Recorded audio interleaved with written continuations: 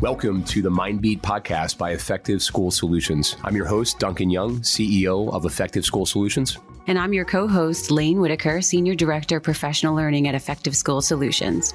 The Mindbeat podcast is the definitive source for all topics related to school-based mental health, from sharing best practices to highlighting innovative school districts to keeping track of legislation. Mindbeat is the go-to source for educators and administrators looking to implement a mental health care continuum. Together, we can make a difference in school-based mental health care and in the lives of students, families, and educators. Let's get started.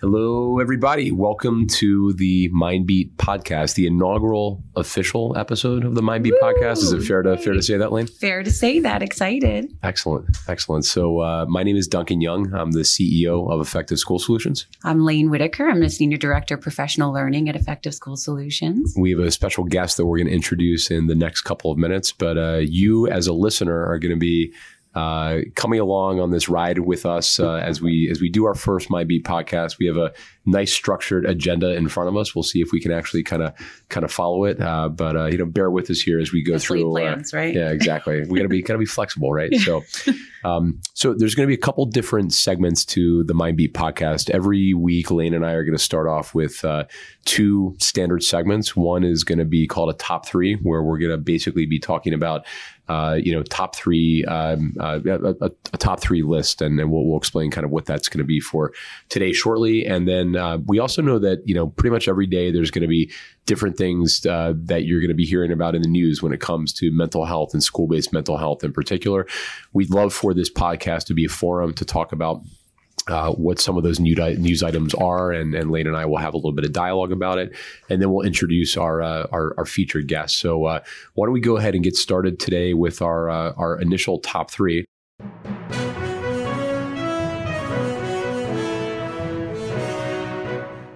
And the top three for today, Lane, is top three themes that we are hearing about from educators, both administrators and teachers in schools as it relates to mental health in the fall of 2022. What are some of the key things that you're hearing? Well, I'm hearing a lack of support for teachers. I'm hearing that teachers are also overwhelmed. They feel underappreciated. They are leaving the field in droves. This is putting a lot of stress on school districts and being able to meet the needs to be able to even run classrooms at a high level. I would say another big theme is just emotional dysregulation of both staff and students, learning how to regulate, learning how to identify when our stress response and to get back to our homeostasis levels of greatness.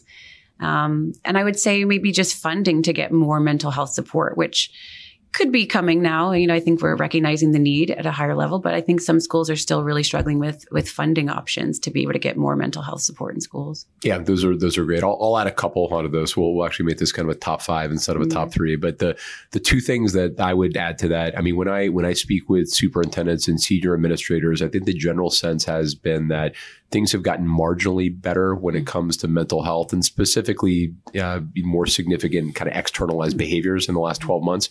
I think last fall, which for many districts was the first time they had actually come back to in-person physical schooling, after the shutdown period, depending on which geography in the country we're talking about. I think behavioral challenges and students' lack of a toolkit for conflict resolution, for socialization was a big challenge. I think that has settled a little bit over the course of the past year. But the other theme that we're hearing about is that it is still significantly worse than it was kind of in that pre-COVID period. And so I think right now the mindset of most senior administrators that we're talking to seems to be that we should settle in for the long haul. We're really looking when it comes to youth mental health as kind of the both the educational challenge of our time, the public health challenge of our time.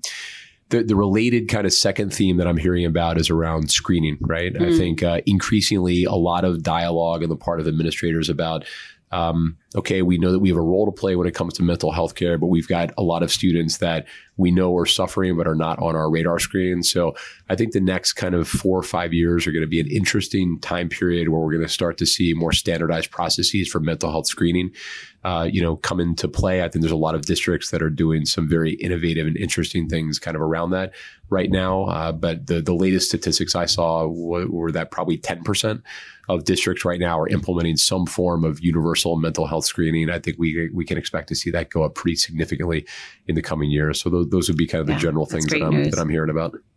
I would agree. I mean, there are certainly others, but that's our top 3 or 5 as the case may be. Excellent. So why don't we go and talk a little bit about a couple of key items that are in the news? Sounds good. Let's do it.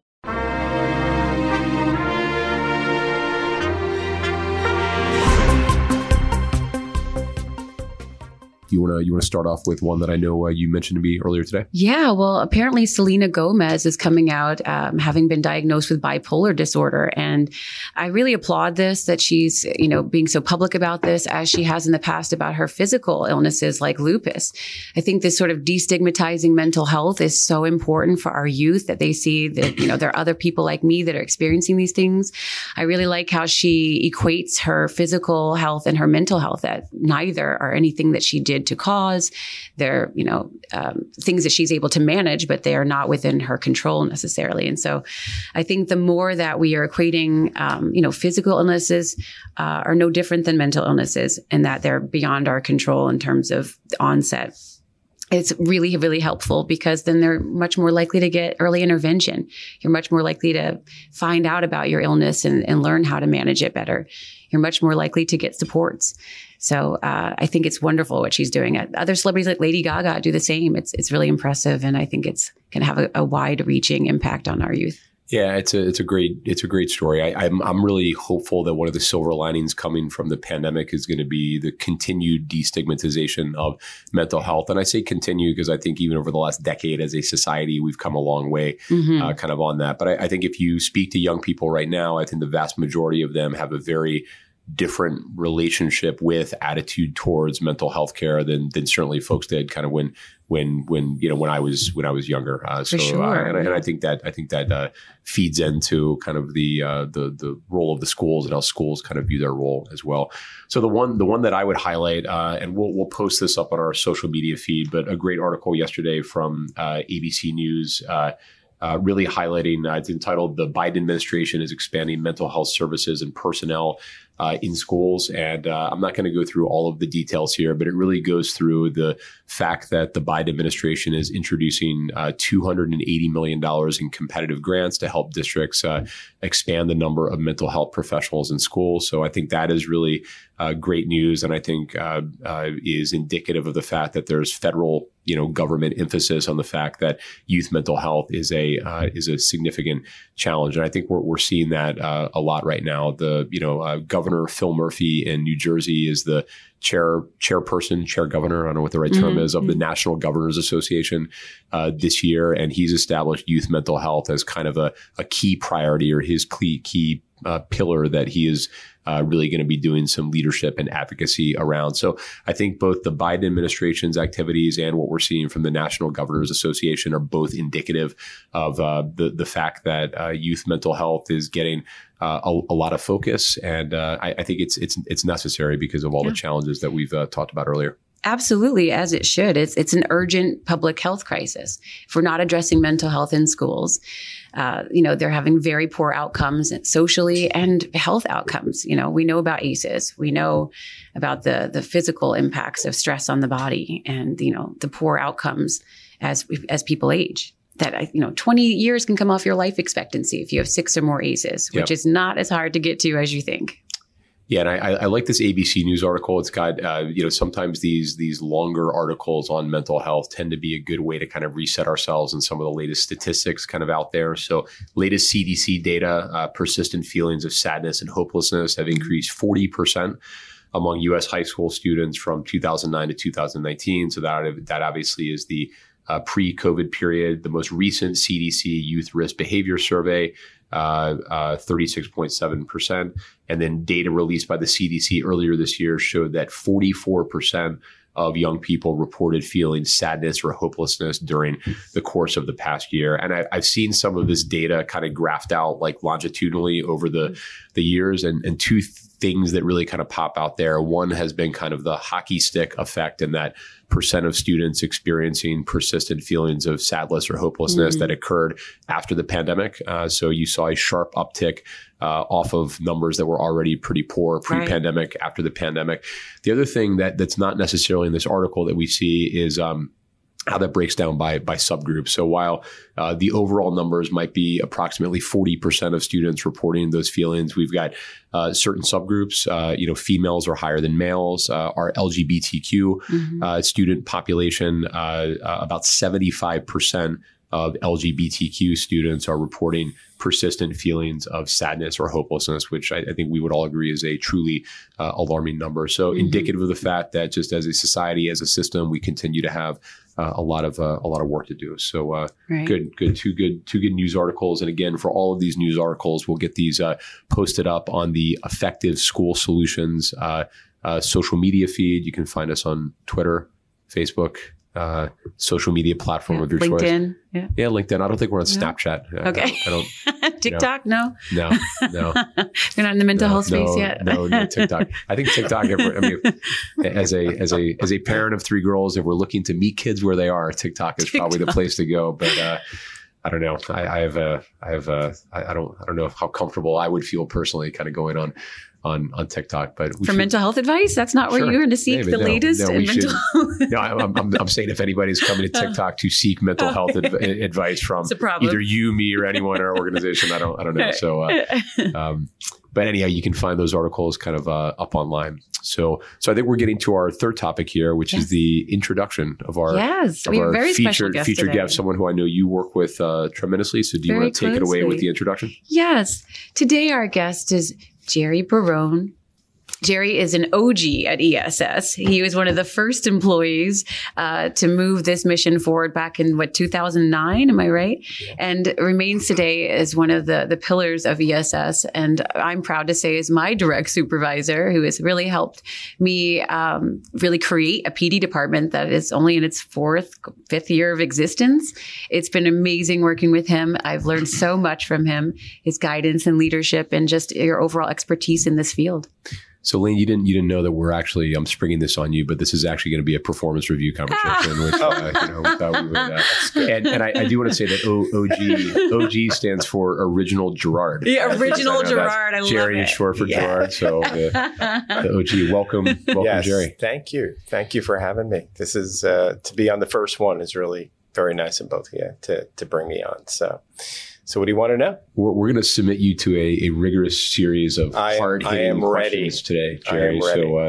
So why don't we start by maybe give us give our listeners a little bit of background about your work in mental health and your mental health journey. Sure. So I started as back in my 20s working with kiddos in a residential treatment center. I knew I wanted to get into this work. Personal experiences, probably didn't know it at the time, were moving me in that direction. And I was in school, I was in graduate school, and worked on an inpatient psychiatric unit with adolescents. I've only worked with kids since I started my career. These were students that were in treatment at that time for long periods of time, 3, 6 months, a year, with OCD, chronic depression, history of suicidal behavior, anxiety. Learned a lot from being there with psychiatrists, social workers, nursing, psychiatric nurses. Learned a lot about crafting engagement with all sorts of kids. I worked the 3 to 11 shift, and that was an open time because most of the social workers and folks were kind of going home. The only people left on the unit were mental health associates and psych nurses. And so it really gave me a chance. I mean, I didn't know it at the time, to really kind of get my engagement together with kids, all different types of kids. And you had an avenue to just speak with kids throughout the night until they went to bed, which was around 10:30. From From there, I moved into outpatient work because I just started to gain momentum in terms of like, what was I going to do? So worked in outpatient with intensive outpatient settings, which essentially in some ways is what Effective School Solutions is. And from there, we crafted, some really best practice protocols and standards of care. When you work in third-party reimbursement kind of situations, you have standards that you must follow for state licensing, JCHO accreditation, and that led to the development of a place called Cornerstone Day School. Cornerstone Day School is a therapeutic outplacement for students that cannot be educated in their current surroundings. So they would come to Cornerstone Day School, which is still in effect today, for clinical care, but also school. And I was the executive director there. Originally was a clinical director there. It was and it is a fabulous site that has, psychiatrists, licensed therapists, teachers, principal, psychoeducation throughout the course of the day, an eating disorder program that we're very proud to bring in, a really high-level dialectical behavioral therapy program. That ends up leading to the beginning of Effective School Solutions. It was there that the group was like, hey, what would happen if we brought these kinds of services into schools? And not at the level that Cornerstone, because that's a self-contained environment, but can we push this into the four walls of a school with great clinical staff? And can we engage the teaching and the leadership in the schools to kind of embrace a model of care where your students that are struggling have a place to go? Schools have two problems. They have students that are reaching like a tier 3 level of need for intervention, and they don't know what to do with that because schools don't have those kinds of services typically in place. And then two, if schools make decisions to send out of district to like a place of Cornerstone, the idea is to have those students return. They shouldn't be placed out and remain there forever. So they also struggle with having like a soft landing, a place for those students to come back to after they've been successful with whatever interventions they need when they leave the school. So that was that's my history. Effective School Solutions started about 14 years ago.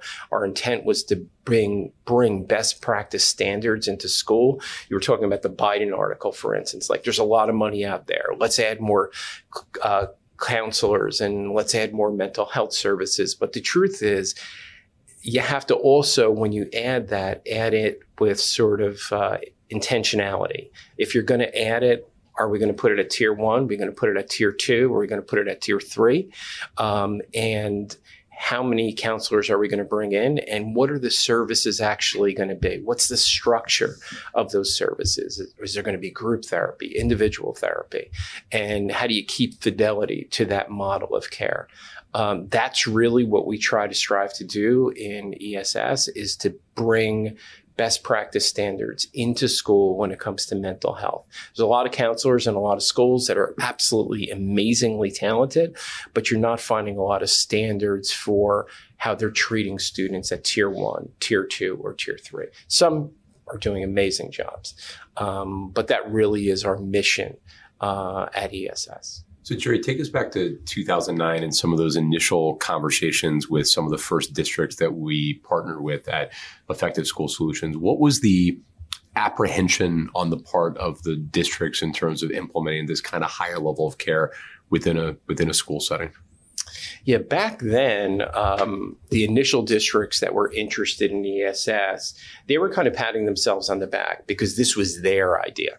And they loved the fact that they were thinking of this before others. So you had that going on. Their pain point typically was, we've got kids that we don't know how to manage, and we have students that are out of district that we don't know how to bring back. But the obstacle was, can you fit in our building? I remember one of our first directors of special, and not physically, but almost kind of like systemically, right? Or maybe physically, right. Like, is the school going to, or some of our counseling staff see you as undermining their work? Is the principal going to see you as an asset to the district? So I remember a director of special services, a really good friend of ours, she would say, hey, it's got to be three things, does it fit? Do you get along with the other people in our building? Two, do you know how to handle a crisis when it comes up? Can we trust that when the time comes and something big happens, you know how to do it? And three, does the data match what you say you're actually going to do? And we actually used to bring her in. Her name was Bobby Stenville. We used to actually bring her in every year for our trainings to talk to our staff about that, because I love that she said it that succinctly. And I wanted our staff to know that, look, Bobby is saying that when districts bring us in, that they're sticking out their neck a little, right? They're sticking out their neck with their administrators, with their board, but they're believing that what we're going to bring is going to hit the mark. So I love that she just broke it down. Do you fit? Do you get along with people? Do you know how to do that? Two, can you handle the big issues that are going to come your way? Not the day-to-day counseling stuff, but when something big comes up, do you know how to use the system and respect the school system that you're in and respect their hierarchy, that you're not going to fly off and do your own thing? And I think it was at that time that we realized that we were a bunch of great providers, but when you do school-based work, you have to fit it into the school. And I think that's a big differentiator with ESS, is that we're unique because we work with only schools and we understand how schools think. We understand the relationship that leadership has to superintendents. We understand the rules that they must follow. So we work our program within those confines, and it's quite successful. So, Jerry, then tell me, what do you think is the most important problem facing, students with mental health in schools today? I mean, we know the genesis, and now we know that we do fit into these schools. What do you think now is the biggest impediment? It's early identification, right? Mm-hmm. You want to, whether it's elementary programming in or middle school or high school, it's having eyes and ears of teachers, which is something we lost during COVID, being able to recognize what are the signs and symptoms of mental health issues. And in part, teachers have to understand their own transference, their own issues, for them really to not be blind, right? So is that student just acting out, or does that behavior have a purpose? Of course, all behavior has a purpose. Our goal is to get teachers to understand that behavior has a purpose and that there's something behind that behavior. So getting the teachers, getting them to understand prevalence rates, it really is out there, getting them to understand what the signs and symptoms are, and then getting them to understand there are some small things they can do in their classroom to mitigate student behavior. Of course, if student behavior is so grand, that same teacher should be able to alert their supervisor, alert counseling services, and say, I've tried these things, but I think a little bit more is going on, and get those students to be evaluated and see if there's something we can do at a lower tier level before they reach, a tier 3 kind of a thing. So Jerry, let's go back. You just mentioned early identification as being kind of a key challenge. Can you talk a little bit more about that? What do you think some of the things that school districts are, what could school districts do to help increase kind of the detection systems that they have in place to make sure that students are kind of being identified and getting the care that they need? Yeah. Two things come to mind. You mentioned before universal screening, and for us, universal screening means having a battery test tool that students can take during a school year to identify those students that maybe don't reach anybody's radar. That's a really great tool to have. Just kind of blanket a universal screen in the spring and in the fall for school districts and kiddos, and find out which kids are out there that are at high risk, right? So that's a great way to do it. Other best way to do it is a lot of professional learning for teaching staff, but it can't be random. It should be really a comprehensive approach. So give teachers the signs and symptoms, give teachers the tools to help, better regulate their classrooms, look at things like their environment in the classroom? What materials are they using in their classroom? What are their relationships with students? And sometimes with teachers, it's what you don't do than what you do, right? So not telling a student, take your hat off, maybe telling the kid who has their hat off, saying, great job, right? Instead of always focusing on the negative. And it really important for teachers is a strength-based approach, not over-pathologizing student behavior. That is the worst thing. Students will throw up their arms. Parents will throw up their arms because the same behavior Lane mentioned before, ACEs or adverse childhood experiences,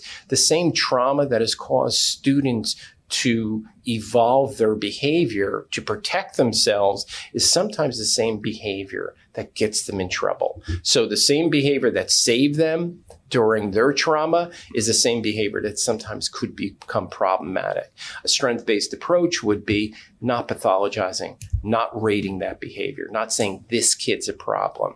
And I'm not saying teachers do that, but really important for us to all, including counselors, to come with a strength-based approach to care. So I think that, teachers need to be given good professional development. Universal screening is another really great one to do. Got it. Yeah, to your point, I think one of the reasons I'm such a fan of our coaching is because a lot of these teachers really want this and they go to great presentations. You can have a really enthusiastic, engaging presenter, and then you get back to your classroom. And without that supportive coaching and implementation of best practices, you go right back to your default settings when things get tough, when you're in a critical moment and then go, I don't know where to go from here. Your enthusiasm starts to wane for this, and then you're back at square one. And so that's one of the reasons that I love our coaching programs to really support those efforts long term. And we love it because it's at that more prevention kind of a model, right? No matter how many counseling staff you add, and we know that there needs to be more and more counseling staff, but no matter how many you add, if you don't build these classrooms into these well-regulated places where all students are welcome and that you're not triggering students' behavior inadvertently, you're not going to ever really offset it, because in some ways you could be creating students that have become dysregulated and more mental health issues. Right. And we know that they're going where? They have to leave the classroom to get those needs met, and then they're not being educated. And we want them, we want teachers to be able to support those needs in the classroom. Right. And that's when things like higher levels of classification go up. Disproportionality is another issue that could come up. And all of that, I don't know about all of it, but some of it could be avoided with really well-regulated classrooms. And teachers want this. We know that. Teachers are really looking for some solutions. They might want to know every single detail about how to behave with a certain student, but I think that we can, in general, with coaching and professional learning, really help them there. And that's just one aspect of some of the work we do, as both of you know. Right. So Jerry, so this is a super broad question, but like, what's your best piece of advice for maintaining good mental health? Or maybe let's make it a more personal question, Jerry. Yeah. How do you, what are some things that you use in your life to kind of, manage your mental health and the day-to-day stresses that kind of come up in your life? That's great. So I would go to self-care. I mean, I really do. And a part of our professional learning, that really differentiates it is that when you're doing coaching with teachers, you're really trying to encourage them to look at their lives and the importance of self-care. It could be overstated. I don't mean it to be too soft, but what we're simply saying is that for you to be ready in the classroom, for you to really be with all of the vicarious trauma that's in that room with you, and for you not to be attached to it, and for you to be aware of your own trauma, self-care is very, very important. Self-care can span a continuum of you have your own individual therapy and you're taking care of yourself and you're addressing your own issues, to making sure you're taking a hot bath and taking care of yourself and eating all the right foods. For me, it's, the things that keep me centered are certainly exercise, eating right, really focused on health a lot, and also knowing and recognizing when I need to take a step back and reset myself. And, mindfulness meditation is essential. So, my morning routine would include, and it always includes, a lot of water, exercise, definitely a mindfulness activity in the morning before I get to work, and then probably some other things like not eating too much throughout the day. That's at least for me. And so I do think that keeps us fresh and our heads clean. But even with that, being in a classroom with students that are really challenging every day, and sometimes a leadership that doesn't understand your issues, that's an additional challenge for teaching staff. Jerry, would you say that being a Yankees fan promotes or detracts from your personal mental health? I would say, you know what, I am a veteran of being a Yankee fan. So after you have 27, 28 championships, Duncan, how many do the Phillies have? Well, he went there. So it's interesting. As we record this, the Phillies are down 3-2. And so, when folks listen to this, the die will be cast. The Phillies will have either lost in the World Series or won the World Series. So I don't know how to answer that, because if they do win, I would say 2. I would say 2. But it could be 3. I think it's unlikely, but it could be 3. So I think for a Yankee fan like myself, I've seen lucky enough to see a lot of championships, and you don't want to be greedy, but it is a little frustrating. I think the leadership at the Yankees leadership, but I don't think it's going anywhere anytime soon. I think needs to change. I definitely think there's a culture there that's been there for a while that needs to change. So it's a little frustrating, but it didn't interfere with my mental health too much. When we were talking about your best mental health care practices. Now the Knicks, different story. I was just going to say, I remember a couple of years ago being on the phone with you one morning, and we were talking about our morning routines. And you said, you know what I like to do, Lee? Sometimes I actually like to take a walk in the wet grass in the morning. I was like, Jerry, I'm literally standing in my yard right now in wet grass, getting that grounding. You have to ground. And of course, without shoes, not with shoes. Without shoes, yeah. Now, for some people, for sensory overreactors, that's probably, they're cringing at the thought of that right now. But for Jerry and I, we appreciate the grounding, the sensory. I feel like with shoes, that's no good, right? No, it defeats the wet, point. soggy, uncomfortable throughout the day. Right? I think Duncan's right there with us with that. Are you into grounding? You like sensory things? Are you like the kind of guy who likes your feet in the sand and the wet grass? I do enjoy that. I have not, to be honest with you, I have not given a lot of thought until this moment, but I do enjoy some sand on the feet, some wet grass on the feet. Yes. I'm enjoying right now the fact that there is like a thick coating of leaves on everything, and I kind of enjoy that. Yeah. I enjoy that on one hand, and then you realize that from like a yard maintenance standpoint, it kind of bothers you. So anxiety producing. I feel like from an anxiety,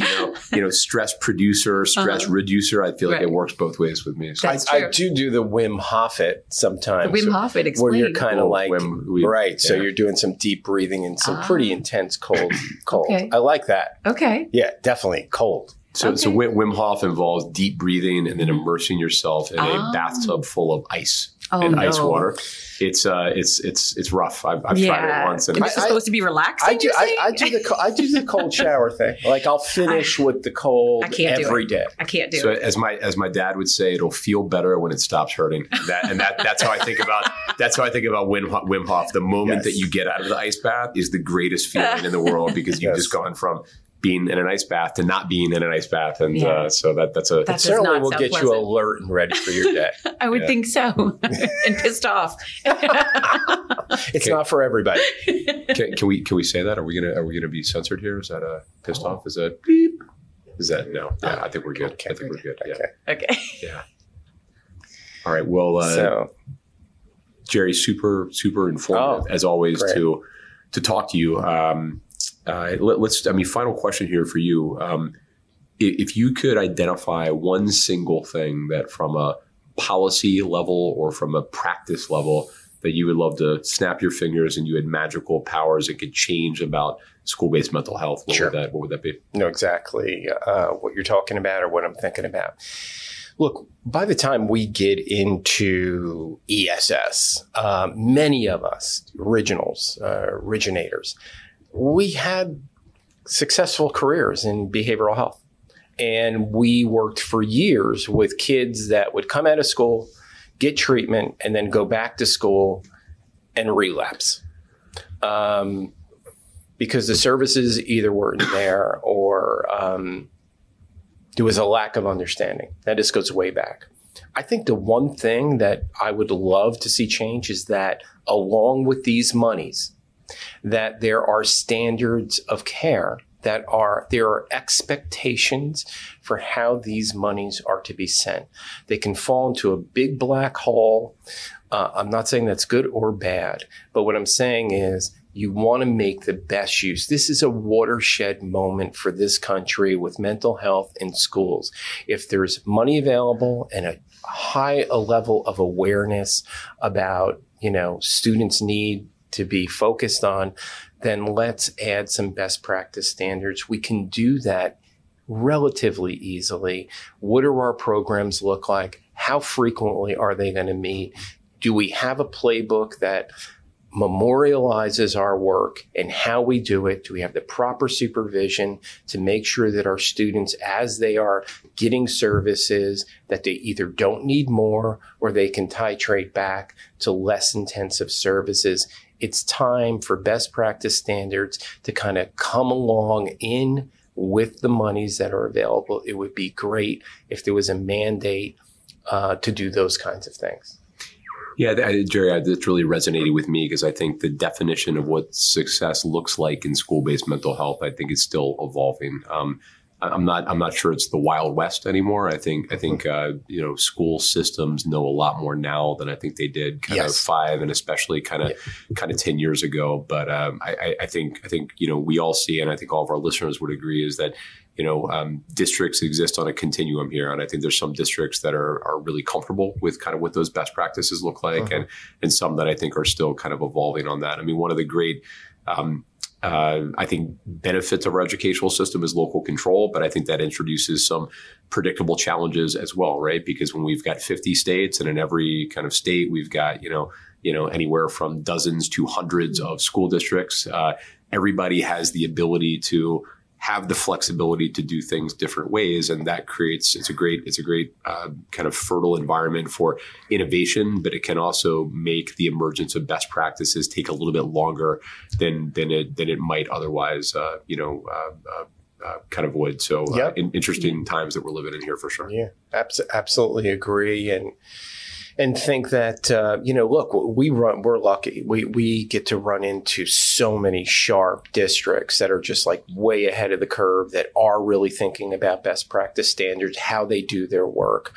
We're going to still keep plugging along and providing, support to not only teaching staff, to school-based counselors as well at that tier 1 level, as well as playbooks, universal screening, and then just going right up it. And I think that's one way that we can help, but also really to do just help work with, districts to help create some best practice standards for what they already have in place. And, I think it's a great time. I mean, it's an exciting time. I think it's not, you were talking before about sadness and hopelessness. They're very different things, right? So most of us experience sadness. Most of us experience some level of depression. Hopelessness is another different ballgame. That's headed down a path of, major depression, and what comes along with helplessness is feelings of guilt, and all the other things that can come with depression. And we're losing many of our youth to suicide as a result. I mean, the stakes are very high here.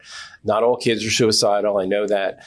But when mental health issues are not treated for a period of time, it just gets worse. This is not an illness that just goes away.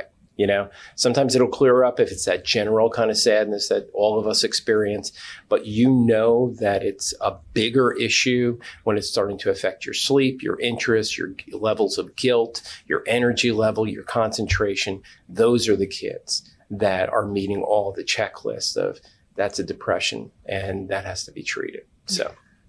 Well, Jerry, we appreciate you, everything that you do for our organization at Effective School Solutions, and just appreciate everything you've done throughout your career. I mean, you clearly have centered your career around supporting our young people and supporting their mental health. So just thanks for all that you do every day. Absolutely. Appreciate that. I echo those sentiments, and thank you for stopping by. Yes. Thank you so much. All right. Well, Lane, why don't we end today with, what inspired each of us kind of this week? Do you want to begin? Wow. What inspired me? I'm inspired by some of the districts that are really looking now at getting help and support for safety monitors, school safety monitors and security guards. I'm inspired that they really want to focus on de-escalation, whereas I've seen in the past in some schools that, safety monitors, security guards are really more in the business of subduing. And now we're really focusing on de-escalation. And yeah, you have to be nice to a kid to de-escalate them. And so I love that districts are paying much more attention to that they're really trying to get supports in those areas to, just to make sure that everything is working in concert together for the best practices for mental health. So that inspired me this week, having districts really, having an interest in that. Thanks, Lane. What inspired me, I had a chance to fly out west today and visit with a couple of our district partners out in California. And, we go in and do our quarterly data reviews. And, I really enjoy in all of those conversations, hearing the individual student stories, the individual student anecdotes of students who have, received mental health services and have really seen kind of a key change in the trajectory of their life. So I'll just kind of leave it at that. A couple of very kind of inspiring stories that I heard this week, and just always kind of fills my cup on a daily basis, and really brings it back home in terms of why we do what we do, and kind of why our organization exists. I think any kind of organization needs their why kind of front and center, and I think it's those individual student stories that really, in my viewpoint, makes up our why. So thank you for sharing, and Lane, thank you for being my co-pilot here in the inaugural version of the MindBeat podcast. Many more to come. Many more to come. Looking forward to it. The MindBeat podcast is a production of Effective School Solutions. MindBeat represents the opinions of Duncan Young, Lane Whitaker, and their guests on the show. The content here should not be taken as medical advice. The content here is for informational purposes only. Please consult your healthcare professional for any medical questions. This podcast should not be used in any legal capacity whatsoever, including but not limited to establishing a standard of care, in a legal sense, or as a basis for expert witness testimony. No guarantee is given regarding the accuracy of any statements or opinions made on this podcast.